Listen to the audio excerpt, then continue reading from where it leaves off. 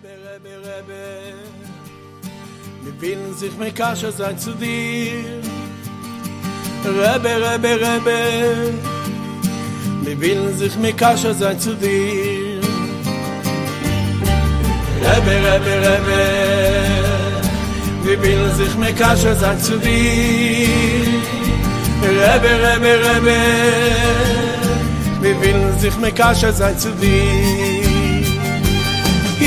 הנני מקשה נפשי רוחי ונשמוסי הנני מקשה נפשי רוחי ונשמוסי לנשמע סדוני מוילי ורבי עם שאור הצדיקים לאור סקדושי. Okay, good evening. Thanks for coming tonight. Before we begin the dedications, I'd like to announce and invite everyone. Next week, Tuesday night, we're going to have a very, very, very special event here at Mayan. That's next week, Tuesday. Tuesday is Purim, the small Purim. This year we get 2 Purims to increase with a lot of joy. So we have a small Purim and a big Purim. The small Purim is in the first Adar, and we want to make the small Purim into a big Purim by adding a lot of joy. So we're having over here, Simply Tzvat is going to perform over here. I'm sure it's going to be more than a concert. It's going to be a lot of singing and dancing and real, genuine joy. So they're phenomenal performers and an incredible good Hasidic band from Tzvat. Very special people, even though I've never met them. I think I maybe saw them one. That's Hashem. To get more, we'll get from Olivia. Thank you. So this is next week, Tuesday, February 23rd, 8 p.m. You don't have to pre-purchase tickets. It's going to be at the door. It's $18. Please, that's a big help for us. And so that's next week, Tuesday night at 8 o'clock. There's going to be refreshments over here, and it's going to be a fabulous, fabulous evening. Thank you. Now for tonight's dedications. The shir this week was sponsored by David Amzalag, and this is L'schus' father, who he just commemorated his father's Shloshim, passed away on the 4th of Shvat. Shloshim was on the 4th of Adar. Avram ben Aaron. May this be a big schus for his neshama. And may he look out for you up there. And may the separation be very, very short. And be reunited with him down here in this world. B'karev mamish, mamish, mamish. And you shouldn't know any more sorrow. Only of simcha. Another dedication tonight was by my parents. This is in honor of my mother's father, my grandfather, whose yahrzeit is tomorrow night. His name is David. My grandfather's name is David Yehuda ben Yekusiel Pinchas. May his neshama have a very, very great aliyah to the greatest of heights. May he channel lots of bracha down to my parents for good health and parnasa rachava, nachas from the children, to myself and my family and everyone. A lot of blessings. And this should be a big aliyas neshama for his neshama.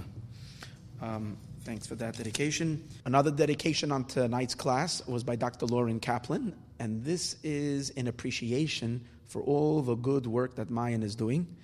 Thank you so much, and we appreciate this greatly. The CD this week was dedicated by Rabbi Mordechai Katz, Morty Katz, and this is in honor of his father's upcoming yahrzeit next week, Shushan Purim Katan. That is the day after. That's going to be actually Wednesday. Tuesday night, Wednesday. His name is Nachman ben Asher HaKohen. And may this be to a great aliyas neshama for him. This is his second yahrzeit. For a great aliyas neshama to the greatest of heights, and lots of bracha to the Katz family, to you Mordechai, and to your wife, and to your children, for only mazel bracha and only good things. Thanks so much. Tonight, we have a very special parsha, and there's a lot of things coming together, and I'd like to bring it all together. Tonight is Parshas Tetzaveh, and It's the parsha before Purim, not the big Purim, the small Purim. The small Purim, again, as we said before, is important, and it has a lot of the qualities of Purim to it. So, what's the connection of Parshas Tetzaveh to Purim?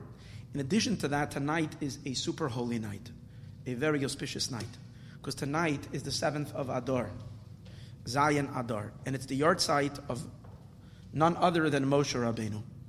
Tonight is Moshe Rabbeinu's yard site.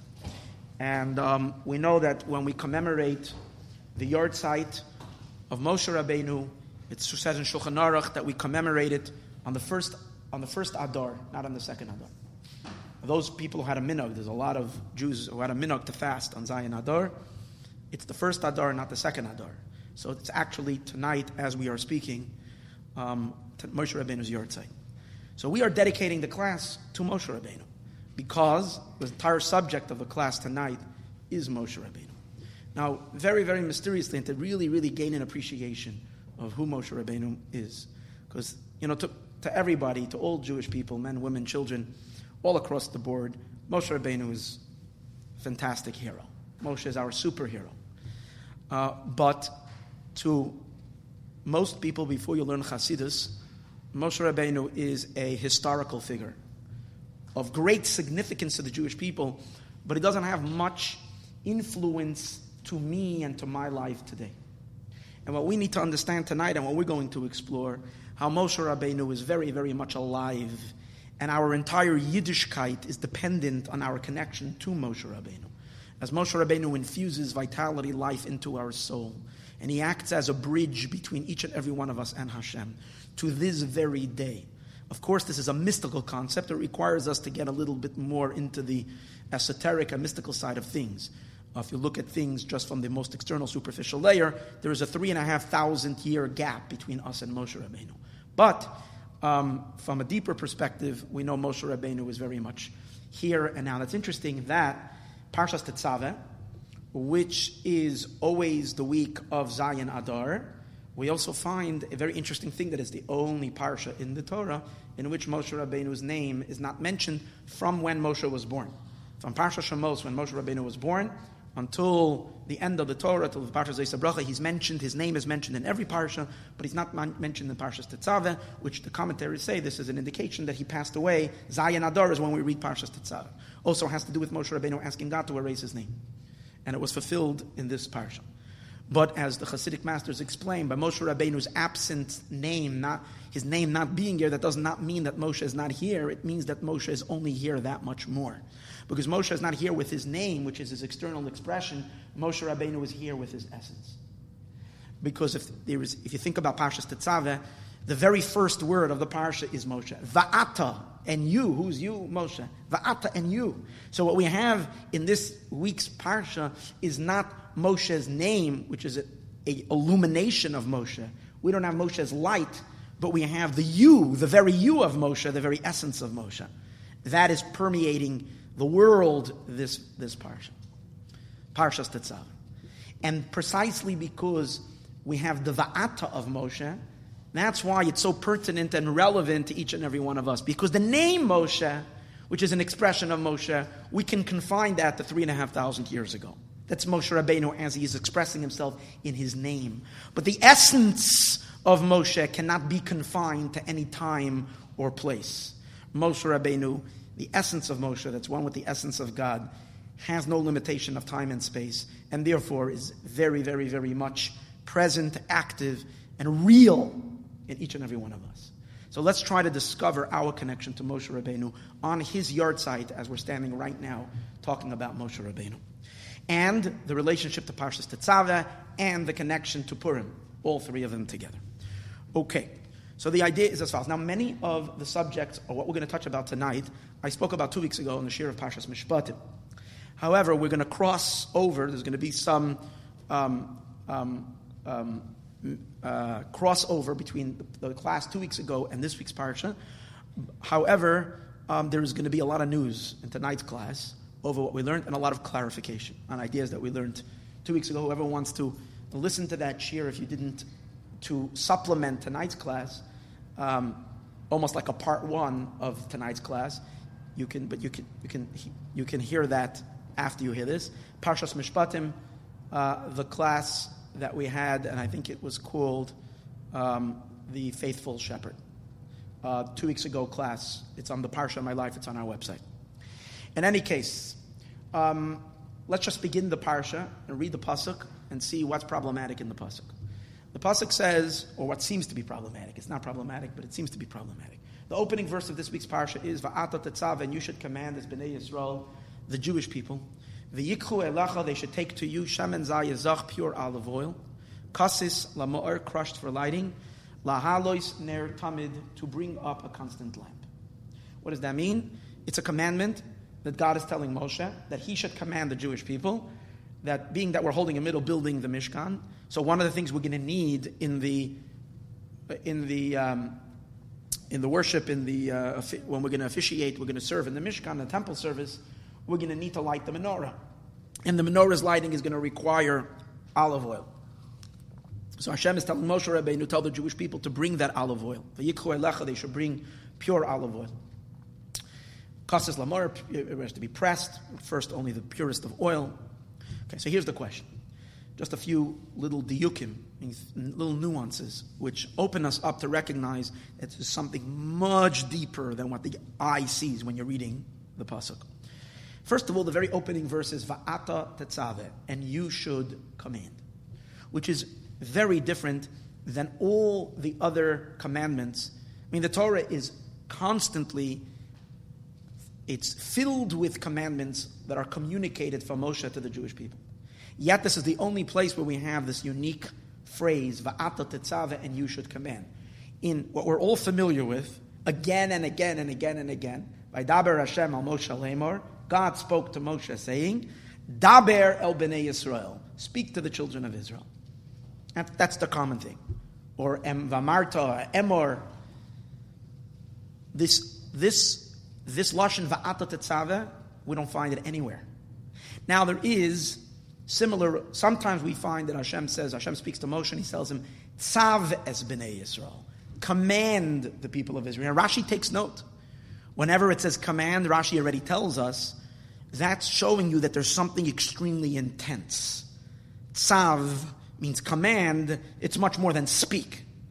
There is saying is in a very soft note. Speaking is a little stronger. Speak to them, it's harsher. And tzav, command, means there's no monkey business. This is very serious. So that's usually the words, tzav, Rashi says, tzav maloshin ziruz, it's coming to make sure the job gets done. Rarely do we have a mitzvah that begins with tzav, command. But there are those mitzvahs. There is even a parsha coming up in Vayikra, in Leviticus, that also begins, it's called Parshas Tzav. However, the language Tetzaveh, we don't find anywhere. It could have said over here, Va'ata Tzaves B'nei Yisrael. Why does the commandment over here begin, Va'ata Tetzaveh, and you should command as B'nei Yisrael? Then what does it say? V'yikchu elecha, they should bring to you Shem and Zayazach. Strange. Bring to Moshe olive oil. Why bring to Moshe olive oil? What is Moshe going to do with the oil? Moshe is not the one lighting the menorah. The Yikchu, they should bring El Aaron. Who's in charge of lighting the menorah? The priest, the high priest, Aaron. So it should say the Yikchu to Moshe's brother. Then it says, Kasis Lama'or. That what type of oil should they take? The one that is pressed for lighting. Now from the word kasis, we learn out that it has to be very pure oil, which means that we take the olives and we put them in a press and we give them one press. And the first oil that comes out from the first squeeze, that's the oil that's kosher for the menorah. If you squeeze it a few times, the oil that will come out is going to come out already with sediments. It's not pure. And that's the meaning. It has to be the purest oil. Why do you need such pure oil? Why the purest of oil? Because you want to create, this is for the Beis HaMikdash, and the Beis HaMikdash, everything has to be the best. So you want to have the highest quality light. Because a very, very clean oil is going to give you a very clean flame. A very calm, clean flame. If there are sediments and pieces in the oil, then the flame that's going to burn is going to be restless. And you want the flame to be very clean. So then then the question becomes, why does it say kasis? It should be crushed lama'or, which literally means for the luminator. It should have said kasis lama'or, kasis la'or. it's or kasis leheir. It should be crushed laor for light, because the benefit of the kasis oil, of the very pure oil of the shemen zayis zach that comes from kasis, is the oil, is the quality of light that comes out. You see the difference between oil and ma'or. Ma'or means the source of what creates the light, and oil, like the sun, is a ma'or, and the light is the oil. Over here, you're not bringing pure olive oil so that you should have pure oil. You're bringing pure olive oil. Why should it be so pure? La'or, so it will produce a beautiful light. Kasis la'or. What's the words? Kasis la'ma'or. And the idea over here is that the pasuk is really coming to teach us something very, very, very profound and something so important and so essential for us to be able to function as Jews. And that is the function, this pasuk is describing to us the role of a leader, the role of Moshe Rabbeinu. Now, what is his job as a leader of the Jewish people? Similar to what we had discussed 2 weeks ago, that the pasuk Eila HaMishpatim, and these are the laws, Shetasim Lefneim, is also referring to Moshe Rabbeinu, and they go on the same lines, but there is some more that is being taught to us in this week's parsha. And what it's saying is as follows. Now, Va'ata Tetzaveh, the reason why he doesn't say Daber el Bnei Yisrael, speak to the Bnei Yisrael, because this is a particular function of Moshe. We just got the 10 Commandments, we just received the Torah, we just put up a Mishkan, God is coming down to dwell amongst the Jewish people, but you, Moshe Rabbeinu, play a pivotal role. You are very, very important in facilitating this union between God and the Jewish people. And what is that? Va'ata Tetzaveh es Bnei Yisrael. And you should command, but the word command, according to the mystical, deeper meaning is, Va'ata Tetzaveh, and you should bond as Bnei Yisrael. You should unify the Jewish people. With who? With God. It's your job as Moshe Rabbeinu to bridge, to unify, to bring together every single Jew with Hashem. Tetzaveh, you're supposed to create a tzafsa v'chibur, a attachment. Moshe is supposed to attach every single Jew to Hashem. And here we'll argue and say, what do you mean Moshe has to attach? Don't we have an intrinsic connection to God? Don't we all have an intrinsic connection? We don't need a mediator.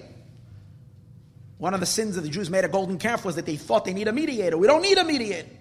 We have direct access to God. One of the things the Rambam tells us that a Jew has to know that we pray to Hashem. We don't pray to any mediators. So what's this idea that Moshe? And the answer is, however, no. Moshe is not a mediator. Moshe enables you to connect to Hashem, you directly to Hashem, but without Moshe it doesn't work. So on the one hand, Moshe is there, but on the other hand, Moshe gets out of the way, but he's there. He makes it all happen, but he's not there, but he makes it happen. And without him, it cannot work. There's no tzafsa, there's no real connection between a Jew and God without Moshe Rabbeinu. It needs to be there. Moshe is there. And it's not considered a mediator, and another reason it's not considered a mediator, because Moshe Rabbeinu is our head. And when your feet, you'll say, if I want to connect my feet to God, and I'm using my head to connect my feet to God because I'm praying through my mouth, that's considered a mediator. That's not a mediator because your mouth is one with your legs. So if we're all the legs, as we're soon going to see, and we connect through Moshe, we're not connecting through an entity that's not us. We're using our very head, who is Moshe Rabbeinu, the Rosh B'nai Yisrael, Rebbe. Rebbe stands for Rosh B'nai Yisrael, the head of the Jewish people. It's through Moshe Rabbeinu that we make that connection to God. Why is Moshe so pivotal? So first of all, it's just an important idea. Tetzaveh means to bring together like a mitzvah. Mitzvah means, Tetzaveh is, what does a Tetzaveh do? Command a mitzvah. A mitzvah causes a togetherness, a connection. That's what a mitzvah is. A deeper meaning of mitzvah is connection. Why is a mitzvah connection? It means that without the mitzvah there is no connection, and the mitzvah makes the connection. Now, why does the mitzvah make the connection? The answer is very simple. The distance that there is between a finite, fickle, tiny, little, small human being and an infinite, true, absolute God is a boundless, infinite distance. And you need a mitzvah to bridge. It's not only because God is super big and we are super small. It's because we literally don't have all the worlds and everything that's in it, including all of us, have absolutely zero significance to an infinite being, to the point that we don't exist. And we only begin to exist when we do a mitzvah. Because when we're doing a mitzvah, we pop up in the radar. We now assume an existence.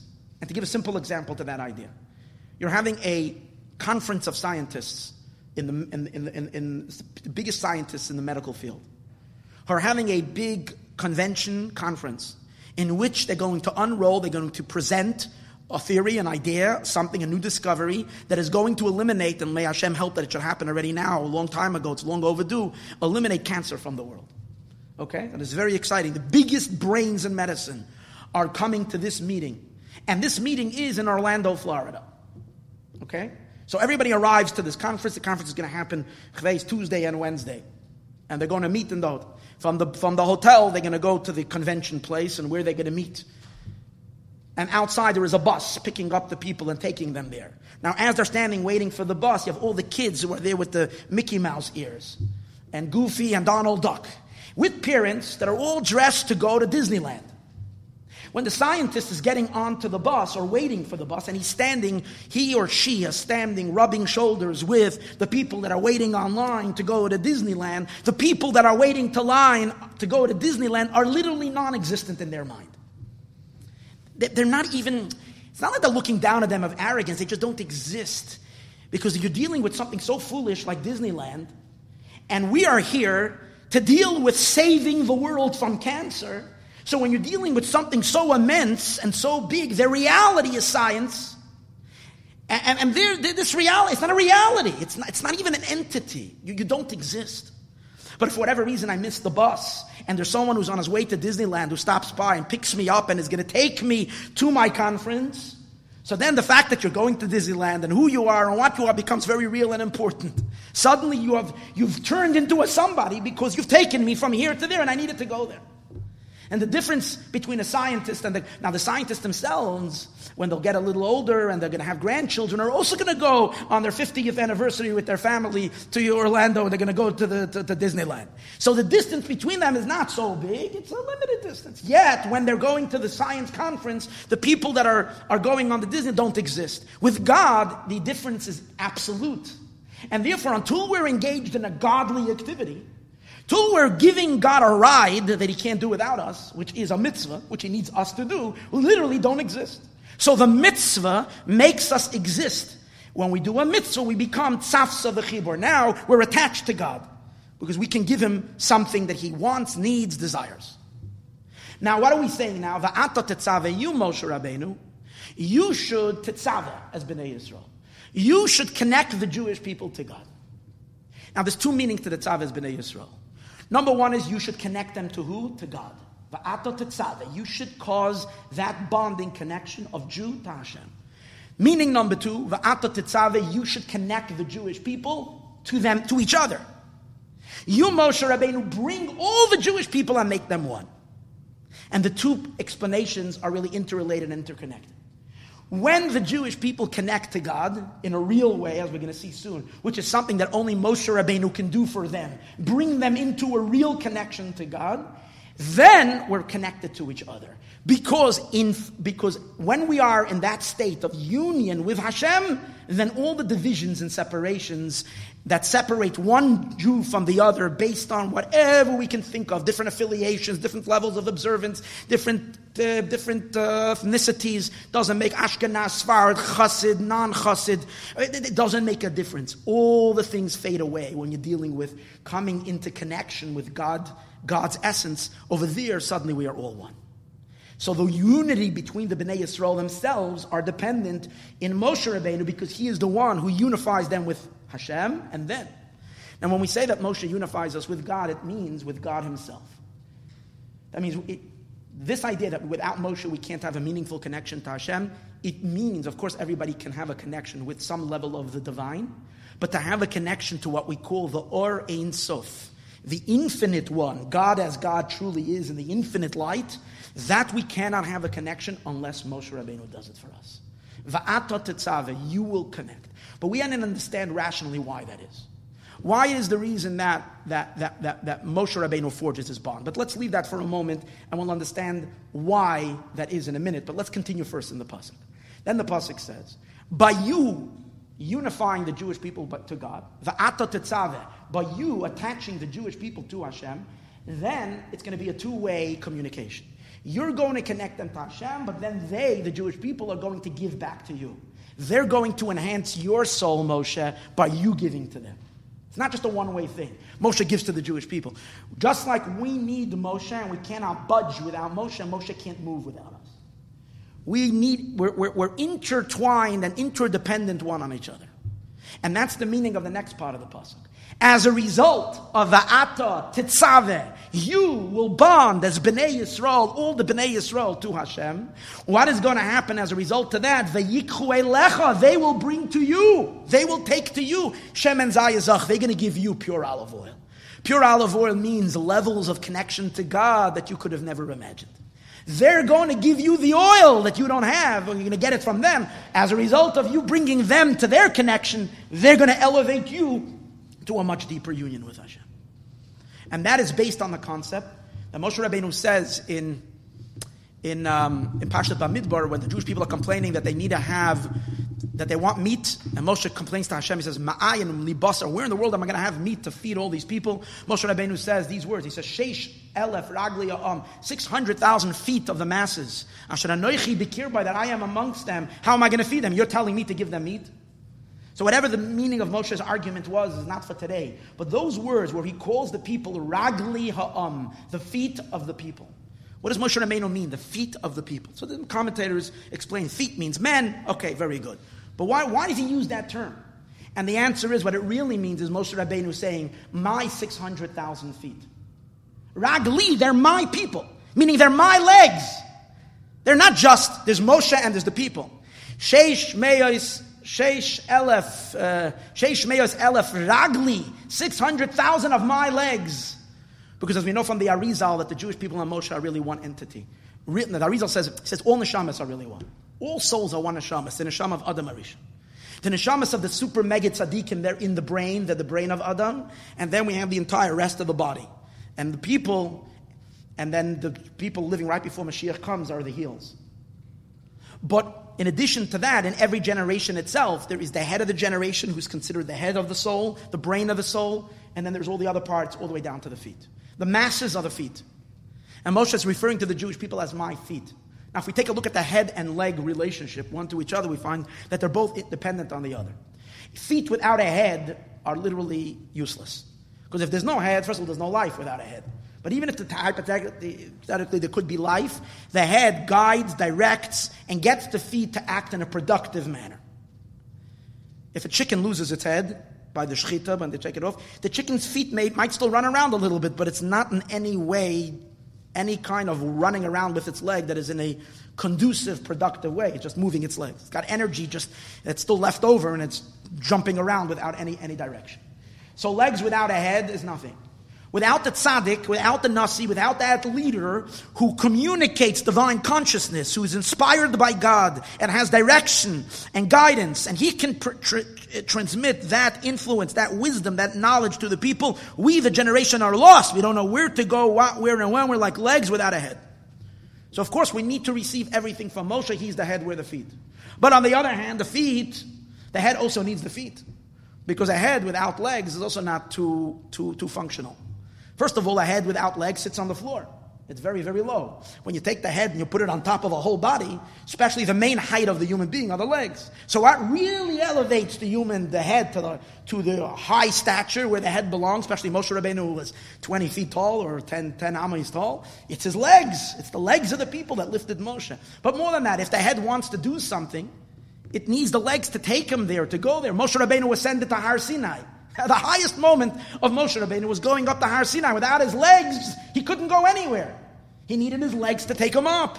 When a person is a great scholar, you have a great mind, and you need to get a book on the top of the bookshelf. It's a great book that's very, very high. You need to climb on a ladder with your legs. The legs bring you there. Moshe Rabbeinu was the head. He can't go anywhere without the legs.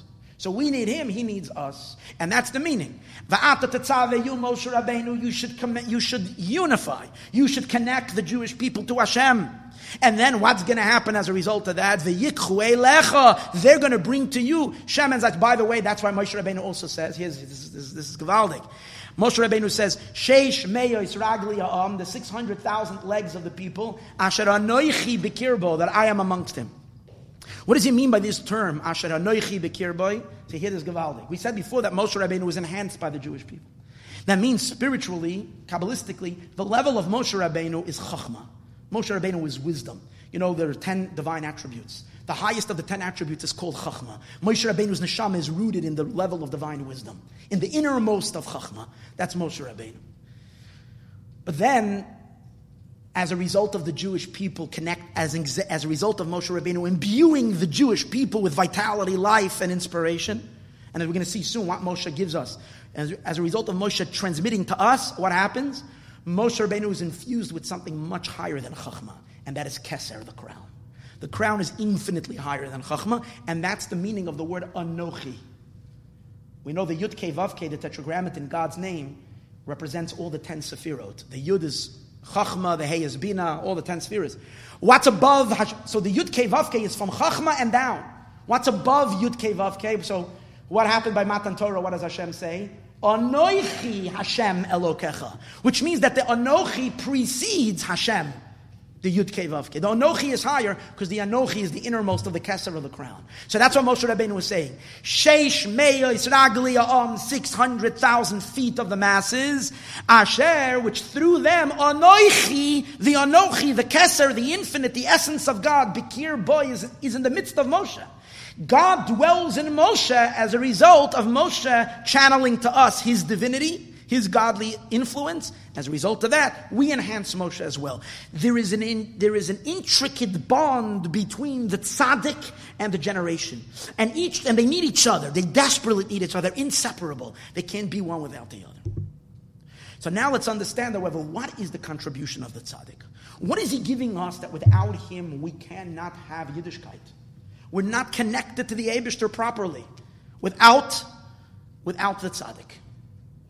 Now the tzaddik does it for the entire generation, but of course if one is aware of the tzaddik and tunes into the tzaddik, then that influence is enhanced in a very, very great way, exponentially. And the idea is as follows, and here this is very, very important.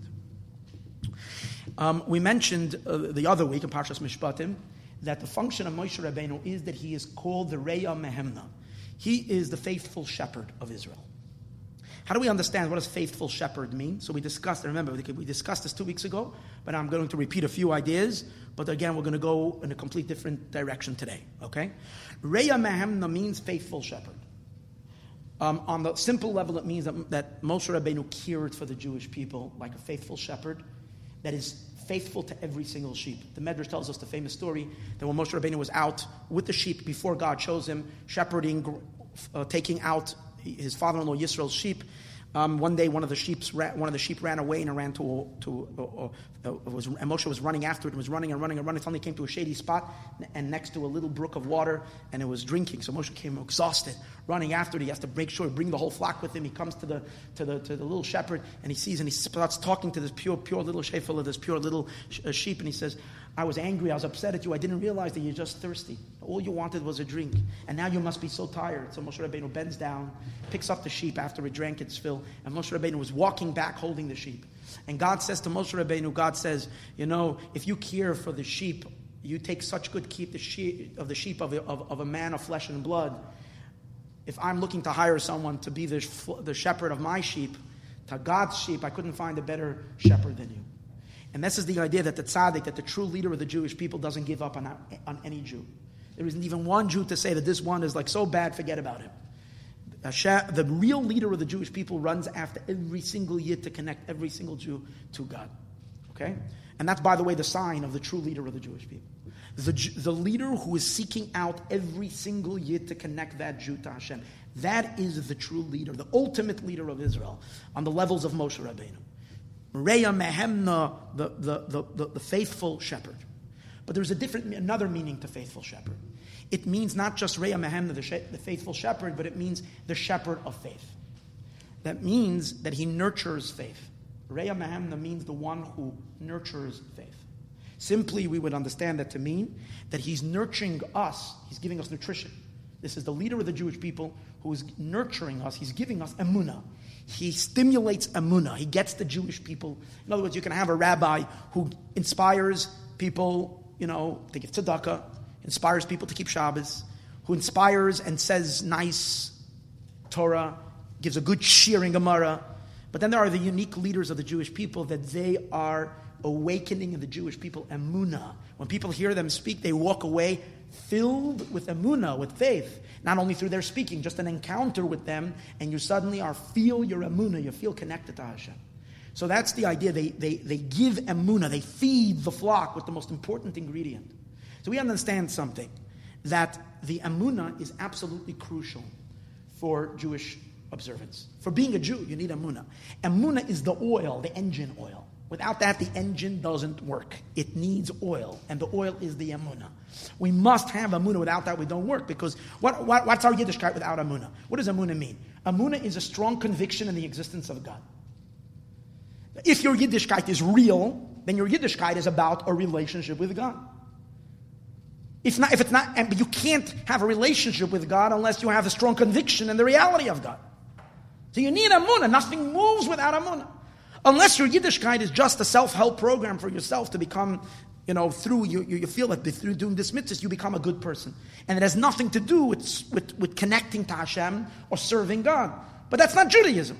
That's just a over-obsessed human being who's obsessed with himself. Some people are obsessed with their physical looks, and all day long running and doing whatever exercise just that they should look perfect. And some people are obsessed with being perfect human beings, but it's serving yourself. It's not serving God. It's not Yiddishkeit. Yiddishkeit is va'avadetem es Hashem Elokechem. You serve God, your relationship with God, but God has to be real to you to serve Him. So emunah, which is a strong conviction in Hashem, is at the core. This is the nucleus of a Jew's Yiddishkeit, of our Yiddishkeit. And since Moshe Rabbeinu is the one who shepherds us, nurtures the faith in the Jewish people, we can understand that Moshe Rabbeinu is crucial to our Yiddishkeit. But let's get a little deeper. If it means nurturing emunah means that he is giving us more faith, but the question is, we have faith already. We don't have to receive faith from Moshe Rabbeinu. We know that where is our emunah coming from? Our emunah comes from our neshama. As we say that the Jewish people are maminim b'nei maminim, even before Moshe encountered them. How do we know that? Because when Moshe Rabbeinu told God, V'hein lo yamin, when the first time Hashem speaks to Moshe, he says to Hashem, V'hein lo yamin li, they won't believe me. So Hashem says, you're speaking against my children? Don't you know? They are maminim b'nei maminim. They are believers, the sons of believers. That means, what does he say they're the sons of? They're born from their mother's womb. As they come out, they have the amunah already. It's in their kishkis, it's in their blood, it's in their DNA. And amunah is part of them. Of course they have amunah. So what are we saying? Moshe has to give us amunah. We have amunah. And the answer is, as we spoke 2 weeks ago, amunah can be very, very distant removed. A Jew can have amunah, strong faith, belief in God, but it could be very, very distant removed and not having an impact on our life. The amunah, by its definition, we'll speak about it soon, why it is that way, hovers above. You believe in Hashem, but it does not have an impact on your day-to-day decisions. And as we spoke about last week, 2 weeks ago, the classical example of that is the thief who is holding a middle, perpetrating a thievery as he's breaking into a house. And while he's in the midst of doing that break-in, he prays to God to help him, which means he is very, very, very much expressing emunah, because he believes that God is omnipotent, in charge over the whole creation, in charge of everything. And yet, he's acting totally contrary to what he believes, because God definitely doesn't approve that he should break into a house right now. And as we spoke last time, I'll just give another example that we can identify. This is not just an extreme ganav who's doing that. We think, okay, that's not, that's a ganav, but I'm not a ganav. But we could identify with this thief.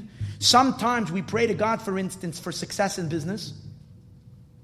And then the very business dealings that we do, we daven to Hashem for success in business. By Shemona Esrei, we close our eyes, we're shuckling a lot, saying Baruch Aleinu, when we really believe that our success is coming from Hashem.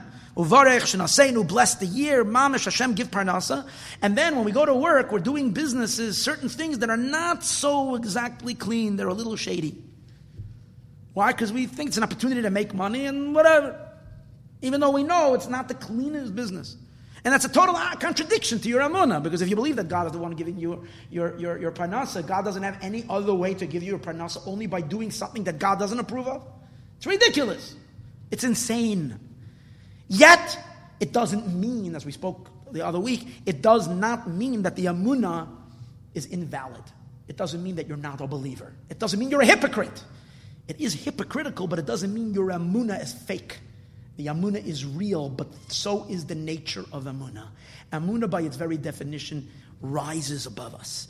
It impacts us, but it's not internalized, it doesn't become who we are. It remains above us, and therefore it doesn't influence our day-to-day behavior and our activities. And that's what Moshe Rabbeinu has to do. What the leader of the Jewish people, who's in charge, the true leader of the Jewish people, of nurturing faith, the Reya Mehemna of the Jewish people, is that he takes the Amunah and makes it real. Makes the Amunah something that you really feel in your kishkis. You really feel it as the reality of your life. God is the reality of your life, and therefore everything I do has to be consistent, has to fit with what Hashem wants, with the way Hashem wants me to live. So that internalizing the Amunah, that comes to us from Moshe Rabbeinu. That's the meaning of nurturing Amunah. And why is it called nurturing Amunah? It's called nurturing Amunah because he brings the Amunah down in a manner that it nurtures the person. It becomes, you internalize, just like food. What happens to food? Food is something you internalize. You take the food, you eat it, and it goes into your bloodstream. It enters, the calories go into you. You absorb the calcium, it goes into your bones. So the Amunah should become calcium that's absorbed in your bones. And it becomes a different human being. You live your life day to day differently because of the Amunah. That is called Reya Mehemna, bringing the nutrition or nurturing the Amunah. In other words, making the Amunah nutritious to the person. But that cannot be all that it is. 2 weeks ago, we called that bringing the Amunah into a state of das. That the Amunah should not pervade us, shouldn't just encircle us from the outside, but it should pervade us from the inside. But that cannot be considered only the meaning of nurturing Amunah. Because if you take a look, the Zohar's term is very, very precise. Reya Mehemna, which is, by the way, not only in Zohar, it's also in Medrash also. The faithful shepherd, if you're going to translate it as the shepherd of faith, means that he nurtures the Amunah. According to this, he's not nurturing the Amunah, he's nurturing the person with Amunah. Because we all have Amunah. The problem is that the Amunah that we have from birth is fleeting, it's lofty, it's aloof, it's above us. So what does he do? He takes the Amunah and he feeds it into your brain, into your heart, so that it becomes part of your everyday reality. Right? So then it should be considered, he's feeding you with Amunah. Similar to what the Pasuk says, Ure'ei Amunah. And graze or shepherd yourself, nurture yourself with Amunah. But that's not what it says. Reya Mehemna means he nurtures the Amunah. But according to this, he's not making the Amunah stronger. He's making your relationship with your Amunah stronger. But everything in Torah is so precise. Reya Mehemna means he nurtures the Amunah itself. So what is the meaning? How does Moshe Rabbeinu nurture the Amunah? What is the meaning for that?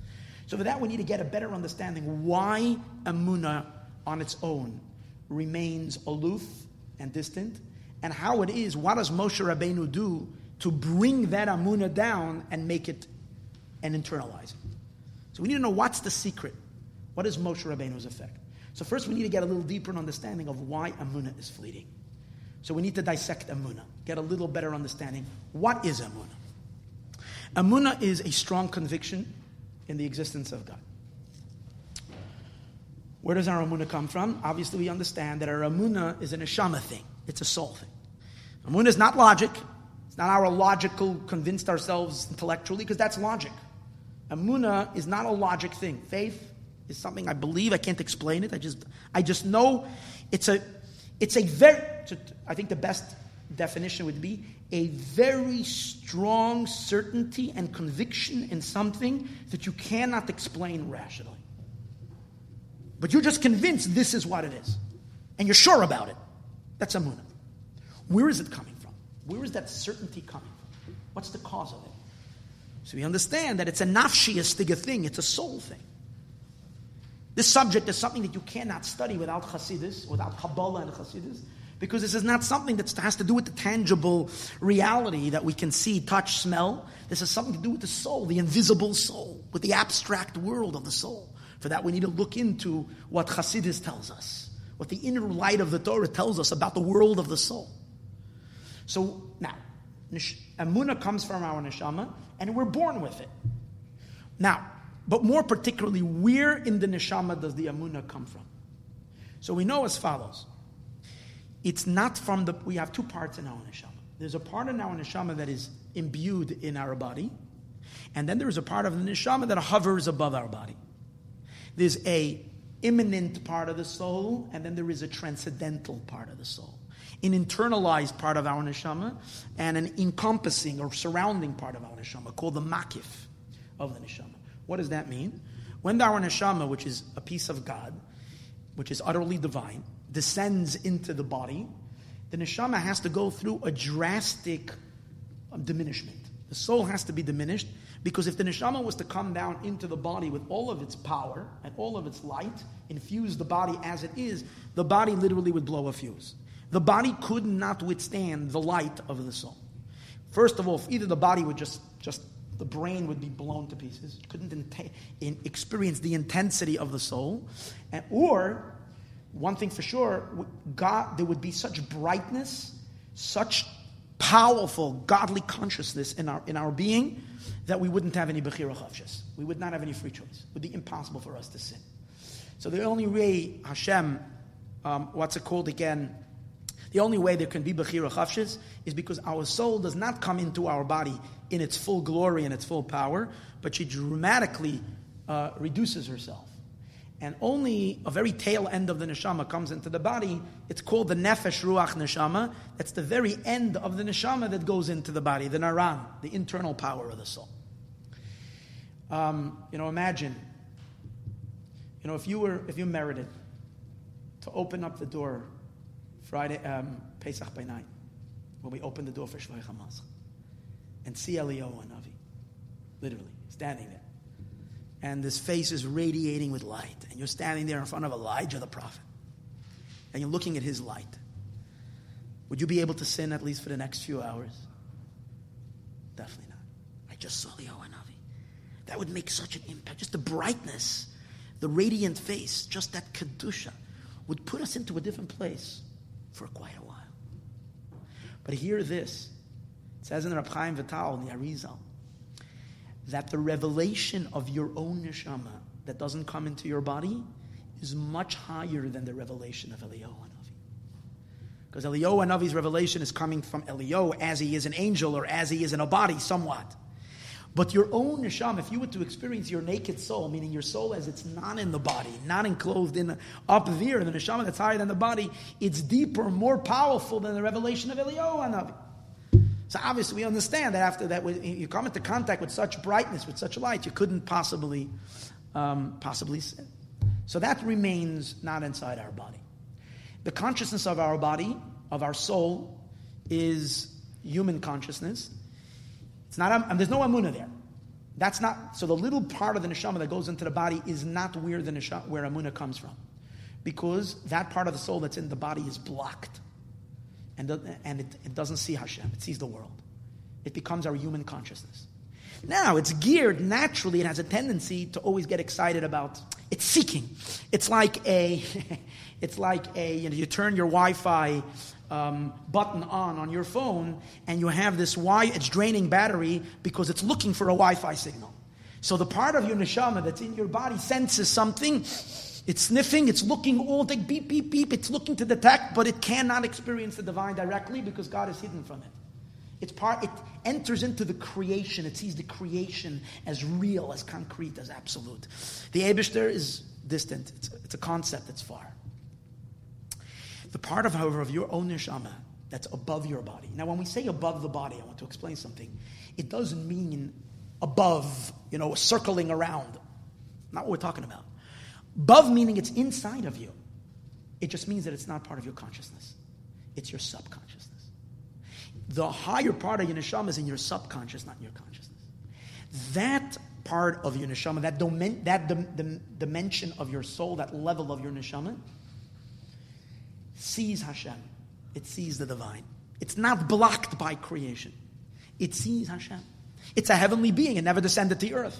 It's living in heaven. In heaven, God is revealed. Hashemayim esaprim kavod keil in heaven. I don't mean sky. I mean heaven. Hashem is revealed. The neshama is privy to see God. It sees God. And because the neshama sees Hashem, that part of the neshama doesn't need emunah. Because when you see God, you don't need emunah. You don't have to believe in Him if you see Him. Believing isn't only in something that you don't see. Say, I believe that I have absolute faith. I know because I have such a strong conviction that there's a cup of water. I see it. I don't need to believe in it. Faith is in something that I can't see. So now we're in trouble. The part of the neshama that's in the body doesn't have emunah. The part of the neshama, meaning it doesn't, when I say doesn't have emunah, meaning that's not where the emunah comes from. Can't produce emunah. The part of the neshama that's outside of the body sees God, doesn't need emunah. So what exactly is the emunah? The emunah is a communication that's being communicated from the subconscious into the conscious. Isn't that great? What's your emunah? Your emunah is the subconscious soul that sees God communicating to your human self, to your conscious self, that there is this reality that I see, that I'm letting you, and it's communicating that in a very, very subtle way. Because the two elements of soul are not each one existing in total separation. The part of the neshama that's above the body is called the mazel of your neshama. Our mazel. It's interesting, the Gemara tells us an interesting thing that it says in the Navi, that Daniel was sitting once with his friends. We mentioned this quite a few times in a class. Daniel was once sitting with his friends, and Daniel had a vision. And his friends were no little people. His friends were the three later prophets called Malachai, Chagi, Malachai, Zachariah? I'm not sure. Chagi, Malachai, and one more. These were his three friends of Daniel. Daniel had a vision. And it says that his friends suddenly started trembling. And the pasuk says that Daniel says, I saw, they didn't see. My friends didn't see. They didn't have the vision. So the Gemara says, but if they didn't have a vision, why did they tremble? So the Gemara says, Afagav the iu loy chazi, even though they didn't see him, mazlayu chazi, their mazel saw. What does that mean? That their conscious selves didn't see it, but subconsciously or in the superconscious, they too felt and saw the revelation. And it caused powerful vibrations in their subconscious. And when your subconscious is shaking and quaking, what will that obviously do? It will unnerve you. And that's why, so we realize that there is communication between the part of our neshama that's higher than the body to the part of the neshama that's in the body. They communicate with each other. Like, for instance, the Baal Shem Tov says, why a person suddenly is inspired and he doesn't know why he was inspired. Suddenly you get this sense, I have to do tshuva, I have to get, something overtakes a person and they don't have some logical explanation. Who inspired me? What happened? I suddenly feel something. So the Baal Shem Tov says, because in heaven they keep on making announcements that the Jewish people should do tshuva. And you just walked by a Wi-Fi place, your subconscious neshama picked up on that inspiration, and it's sending you tremors. Now, consciously, you don't know what it is, but you're feeling something. Or a sudden burst of creativity sometimes, where you don't know where it came from too. It's coming from the mazel of your neshama. The reason why it's called the mazel comes from the word nozel. It's dripping. It's like a person having a drip, an IV drip. So imagine this part of the neshama drip, drip, drip, drip. And what it's dripping is it's constantly dripping emunah into our consciousness from our subconscious. And that's why we don't know, but since we see, so we're so certain, and we have the conviction of that we see that God is. And I know for sure, I don't know how, what, where, and when, but I know that's the way it is. That's the mazel of the neshama communicating, and that's where emunah comes from. Now we'll understand why the nature of emunah is that it's always going to run away. It's not going to impact you on your daily decisions. It's not a question whether you believe in God. You believe in God. But since the emunah comes from the part of your neshama that's transcending, that can't go into a body, that rises outside of limitation, that's above. So even when it drips in and it makes splash, it drips in a drop, what happens to that splash immediately? It vaporizes and arises. Like heat rises, it too is always escaping. It's going into the intangible. It's running away into the abstract. It comes down, it gives you a little flash of the abstract, but it runs back into the abstract. It runs away. That's its nature, because it's coming from the part of you that can't go in the body. And precisely because it can't go in the body, that's why it's so godly. Because if it would go into the body, that means it would be influenced by the body. It would get darkened. So it has to remain in its transcendental heavenly state. That's why emunah is always running away from us. And that's why we can be strong believers and yet at the same time act contradictory to our emunah. And here is where Moshe Rabbeinu comes. This is what Moshe Rabbeinu's influence is. What does Moshe Rabbeinu do? Moshe Rabbeinu is going to make that influence of emunah should be permanent and lasting and internalized. Why? How does Moshe do that? Now here is something extremely very powerful and very profound.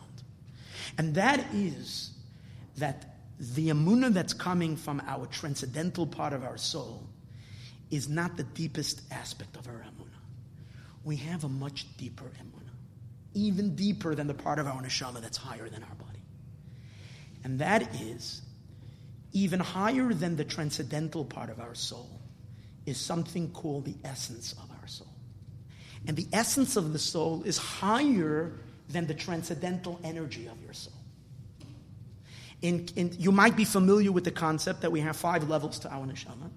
Nefesh, ruach, neshama go into the body. That's what we said before, the intellect, the emotions. These are the human side of as the soul interacts with our humanity, with our human side. Then we have this emunah element, this power of our neshama, the subconscious of the soul, hovering above. That's called chai. Chai means the power of our neshama that's makif, it's encompassing. But then there's something deeper called yechida. What's yechida? Yechida is the essence of your soul. It's what we call many times the pintaliyeh. This is the nucleus of the soul itself. Now, obviously, the yechida. So, how do you define the yechida different than the chai? Chai is a illumination of the soul. It's an expression of the soul. It's a uncontrolled expression. It's a non-diminished expression of soul, but it's an expression of soul. See? Then there is essence. So really we speak about 3 levels. There is essence, there is expression, and in expression there's 2 levels of expression. There is an unlimited expression, the soul's light as it is, and then there is a contracted expression. That's the part of the soul that comes into the body. So when we spoke earlier and we say emunah comes from our makif, encompassing subconsciousness, that's from the higher expression of our soul, from our mazel. It's dripping into the lower expression of our soul, the one that goes into the body. But there's something deeper, and that is our essence of our neshama. The essence of the soul is higher and deeper than our expression, and by its very definition is very private because it's essence. Essence doesn't express itself. It just is. Now, emunah comes from that level of our soul as well, but much deeper emunah. We said before, why do we know where does our conviction that God is come from? We said it's a soul thing. Which part of our soul? The part of our neshama that's not limited by our body. It's not blocked by our body. It sees God. Now we know that the strongest conviction in something is through seeing. You cannot be convinced in the reality of something like in any way compared to seeing. When you hear about something or you prove something, it's never as convincing as when you see something with your own eyes. So people say seeing is believing, meaning seeing is the strongest convincing element in which something is we know for certain something is because I saw it. But people, you're telling me? I saw it with my own eyes. But there's something deeper than seeing. And that is when you're not seeing something. Because when you see something, seeing means you're becoming aware of something that's not you, you're seeing it. You need to see it to know that it exists. The reason why the essence of the soul knows God with absolute knowing is because the soul and Hashem on the level of essence are one. So the soul doesn't have to see God to know that God is. It is one with Hashem. That's who it is. It is. Hashem and the neshama are one. So there's not even a question. Does God exist? If God doesn't exist, I don't exist. And it's not like we also know that. If someone, God forbid, would eliminate God, then everything would be eliminated. The Rambam says that. That without God's existence, nothing can exist. But that's an intellectual calculation. If He is the cause and this is the effect, remove the cause and there's no effect. Fine, it's intellectual. We're not dealing with intellectual. We're dealing with an innate, intrinsic reality that removing that And there's no existence, not even, you don't understand it, you just know it. The essence of the soul is one with God. So Hashem is absolute real. This is the deepest emunah. Emunah as it is related to the Yechidah Shebenefesh is because it's real, because the soul is real. Because the Hashem is one with Hashem. Now here's the thing. When we say before that Moshe Rabbeinu nurtures the faith, you know what that means? It means that Moshe Rabbeinu deepens our emunah. He brings us into contact with the essence of our soul. So he enriches the faith. Because there's two levels of faith. There's external faith that I know Hashem because my neshama sees God. And there's internal faith that I know God because Hashem and me are one. It's coming from the deeper, innermost essence, essential part of the soul. Now, what's the difference of these two emunas as they will influence the person? Obviously, the conviction is on a whole different level. As much as you're convinced in the existence of something, even when you see it, it doesn't come close to the conviction that you have that you yourself exist. You don't have to see yourself to know that you exist. You don't have to wake up in the morning and look in the mirror. Make sure that you might as well, you want to really check before you start your day to know that you really are. It's not worth to go through all the stress and everything if you don't even exist. So you want to really look at yourself. You don't need to do that because you are. I have to look to see myself to know that I am. So we understand that the conviction on the level of essence is much deeper than when you see. But it's not only the conviction, it's the way it influences it. What did we say before? Why does the Amunah run away? Why does it constantly... We know it, but yet it doesn't influence in day-to-day. Why does it remain makif and not influence our daily decisions? So earlier we said, because since it's coming from the transcendental part of our soul, so it seeks always to run back into transcendence. It goes back into... If your Amunah, however, is coming from your essence of your soul, not from the transcendent part of your soul, the essence of the soul is very private, and you can't access it without Moshe Rabbeinu putting you in touch with your essence. We'll speak about that in a minute. It's very, very private. The truth is, you can go through your entire life as a Jew and never ever sense your truest essence of who your neshama really is and its bond with God. You can be oblivious to your essence, because essence is by definition it doesn't express itself. It remains hidden. The only one, and that's Moshe Rabbeinu, the only one who can put you in touch with your essence is only the Nasi, the true quintessential soul of the Jewish people. He can feed us and connect us to our own essence. And that's the idea of a real tzaddik. The real tzaddik is not when we say he nurtures you with emunah. What does it really mean?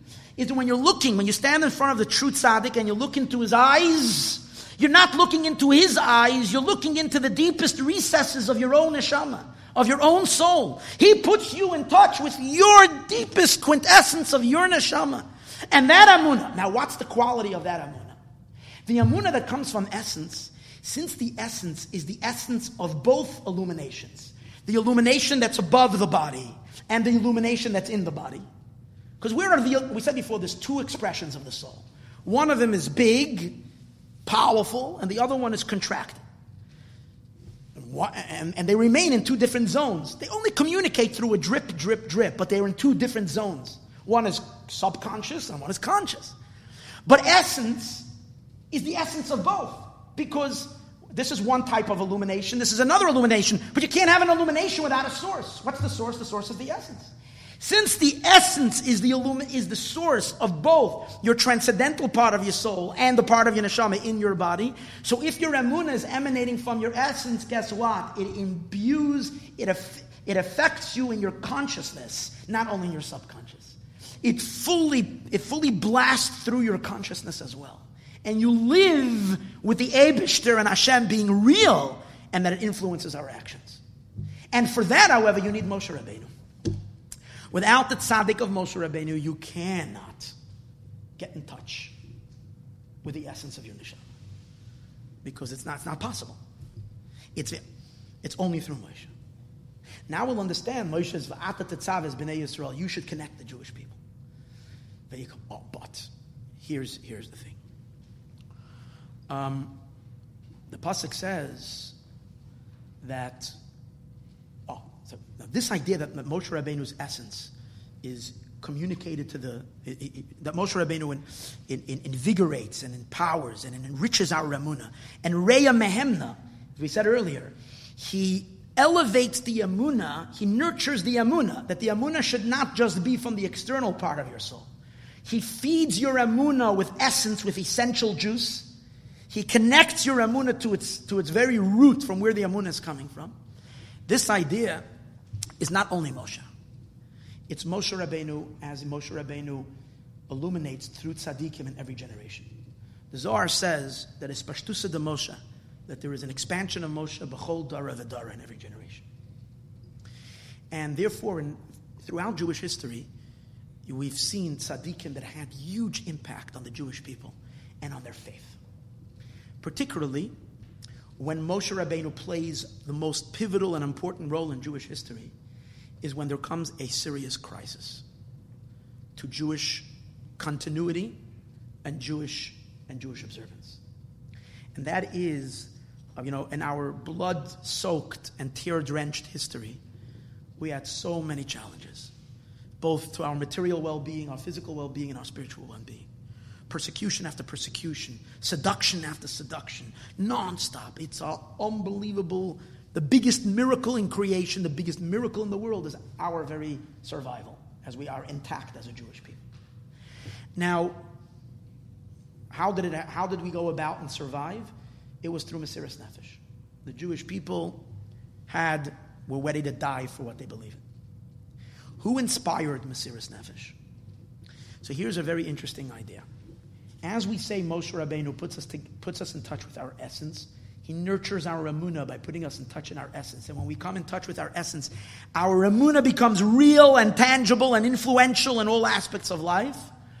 Another facet of that very contribution of Moshe Rabbeinu is to bring the Jewish people, their Emunah should have influence on them to be willing to go on Mesiras Nefesh.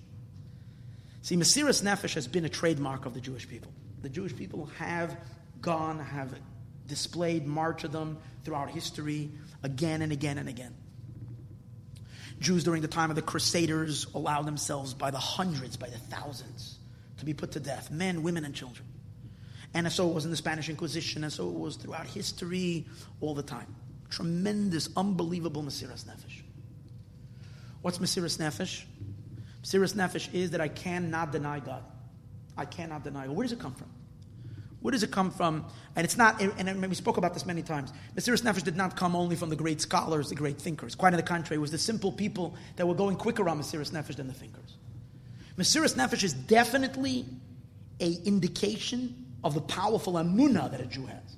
Emunah drives him because he believes in God. I mean, you wouldn't give your life up for something that you're not absolutely certain exists. You even have a shadow of a doubt, you wouldn't give your life up for it. But more than that, Mesiras Nefesh would not come from the more external Emunah that would not bring us to give our lives up. It's only when your Emunah is emanating from your essence. If you're in touch with not the subconscious, but the subconscious. Only when you're in touch with the super nucleus of your soul will you give your life up. Very simple why. If I am me and God is God, and I am convinced that God is because I see Him, that doesn't say for sure that I'm going to be willing to end my existence for Him. I am me, God is God. And as long as we two can get along with each other, very nice. But if by choosing God, it means an elimination of me, either yeah or no. I might choose yeah, I can choose no, but not necessarily. That Jews gave their lives up without a question. There wasn't even a debate.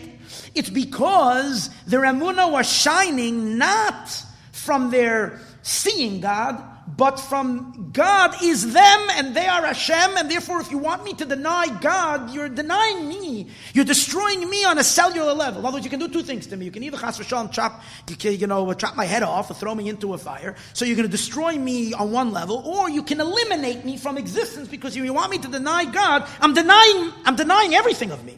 I cannot do that. This is contradictory to my very being. I cannot do it. So Mesiras Nefesh comes from the deeper emunah. That's why Mesiras Nefesh in the Jewish people was influenced through big tzaddikim. there was usually a leader of the Jewish people, like, for example, Matisyahu, in the days of Hanukkah, who influenced the Jewish people to go on Mesiras Nefesh. But Matisyahu on Hanukkah only influenced a certain group of people. It wasn't everybody.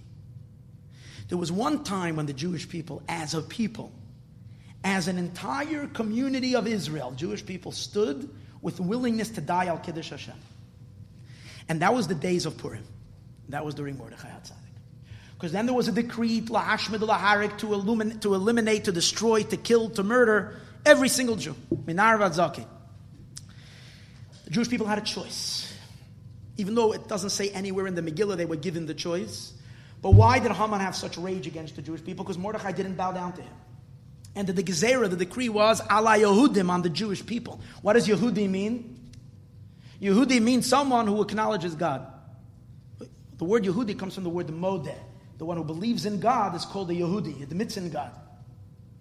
Haman has made a decree ala Yehudim. So if the Jewish people would have abandoned their belief in one God, and they would have been willing to take on the pagan way of life, and to believe in the gods of Haman and Achashverosh, the Persian, then they would have been spared because they're not Yehudim anymore.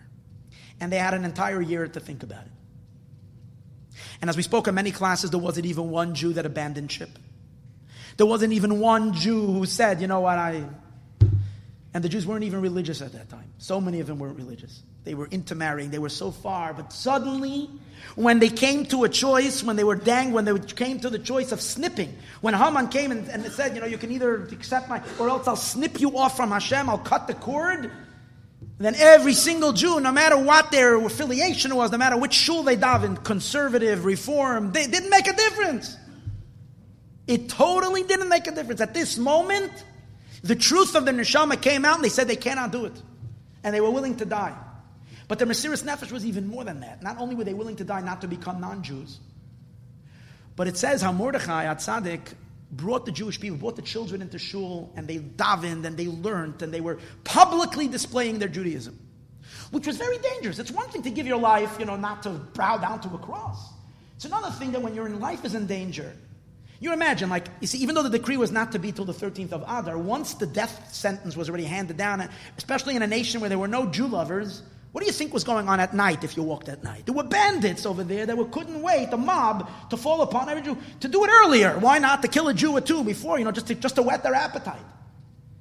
So it was similar, God forbid, you imagine, Jews in France are scared. Jews in other places, and because of, the anti-Semitism in the world, multiply that 1,000,000 times. The fear that there was to the Jewish people during that time. They were sold. The king gave his approval to kill these people. They know, and you don't like them, so good. Lynch them, mob. Yet, the Jews, and the worst thing to do is to gather in shul and to make an open display of davening and learning Torah. There's things that are maddening them, and they did it. Children did it. Powerful, unbelievable Mesiras Nefesh. Haman came and he said he was so enraged because he saw the little children learning with Mordechai. And he said, I'm going to kill first. And he actually had chains put on them. So who inspired their Mesiras Nefesh? So the Medrash says that Mordechai in his generation is like Moshe in his generation. Because by Mordechai it says Ish Yehudi, a man Yehudi. And by Mordechai it says Va'ish Moshe, the man. By Moshe it says Va'ish Moshe, the man Moshe. So we make a parallel Ish. Mordechai and Moshe are the same. So even though there are many tzaddikim, but Mordechai is singled out to be Moshe Rabbeinu in his generation. He's the one who nurtures the faith. He evoked in the Jewish people this amunah coming from their essence, where their connection to God is non-negotiable. It's unseverable. It's absolute. We cannot disconnect. This is the way it is. This was Mordechai. So what do you see from here? There's two expressions of the essence of soul.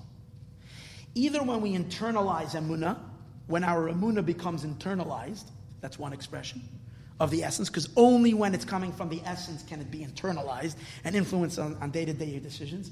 Or, as we spoke earlier, when, God forbid, there's a threat to our continuation as a Jew, and a Jew is willing to give his all, even his life, is an indication of the emunah coming from their essence, which comes from the tzaddik.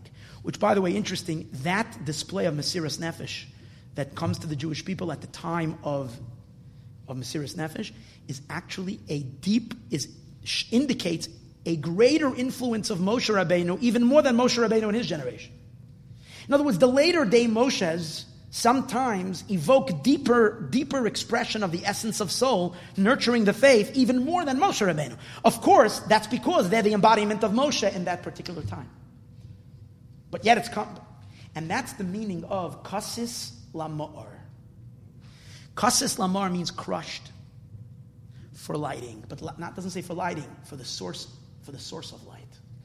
You see, when Jewish people go through hardships, Jews have gone through something that the hardships of exile do to us. Something that when there is a force that's trying to crush the Jew and take him away from Hashem, suddenly the deepest soul of the Jew, the most beautiful element of the neshama, comes out.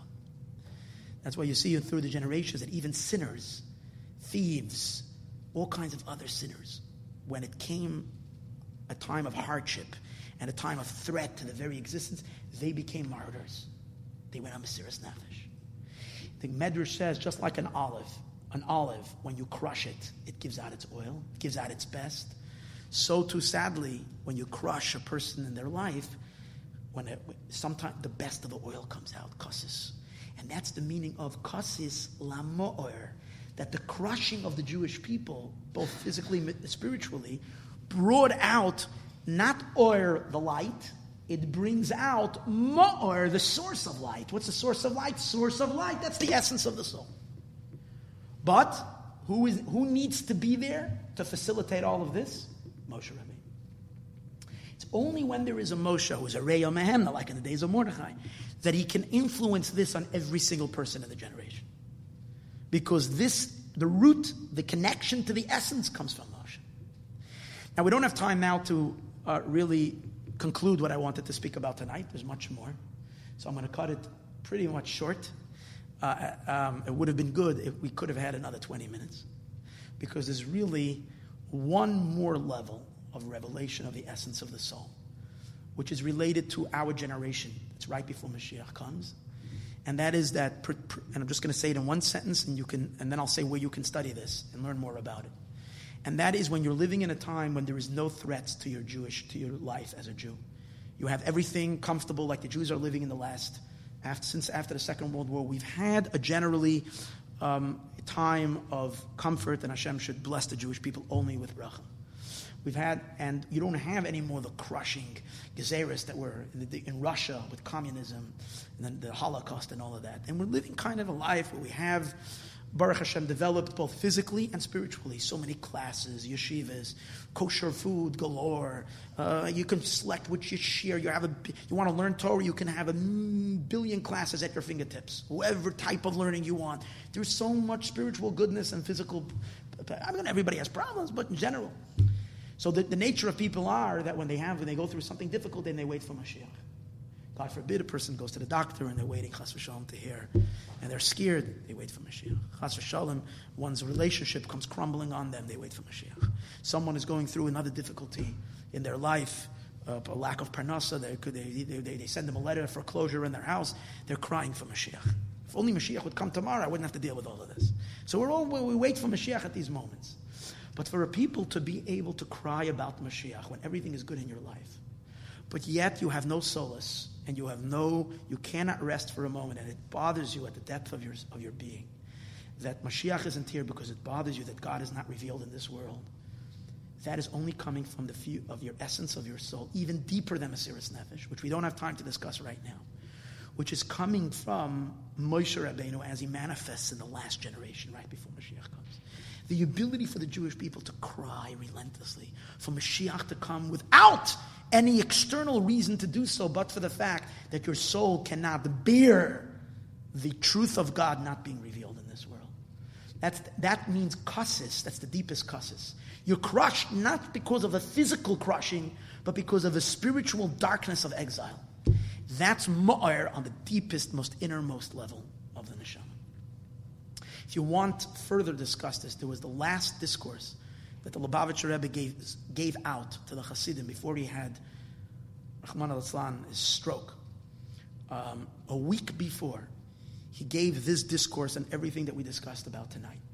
and he gave it to all the Hasidim to learn and to study.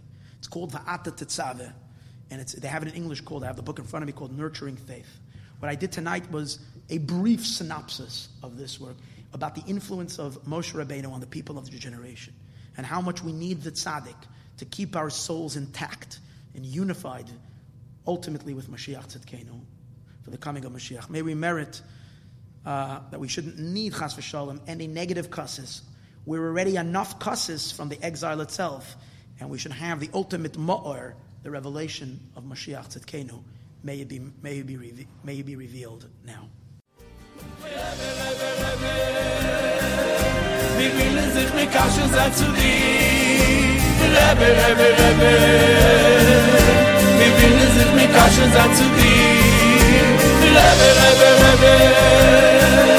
Wir willen sich mit Kaschen sein zu dir, Rebbe, Rebbe, Rebbe. Wir willen sich mit Kaschen sein zu dir, oh Rebbe, Rebbe, Rebbe. Wir willen sich mit Kaschen sein zu dir, Rebbe, Rebbe, Rebbe. Wir willen sich mit Kaschen sein zu dir, Rebbe, Rebbe. Wir willen seine Kuschen zu dir, oh Rebbe, Rebbe, Rebbe. Wir willen sich mit Kaschen sein zu dir, Rebbe, Rebbe, Rebbe.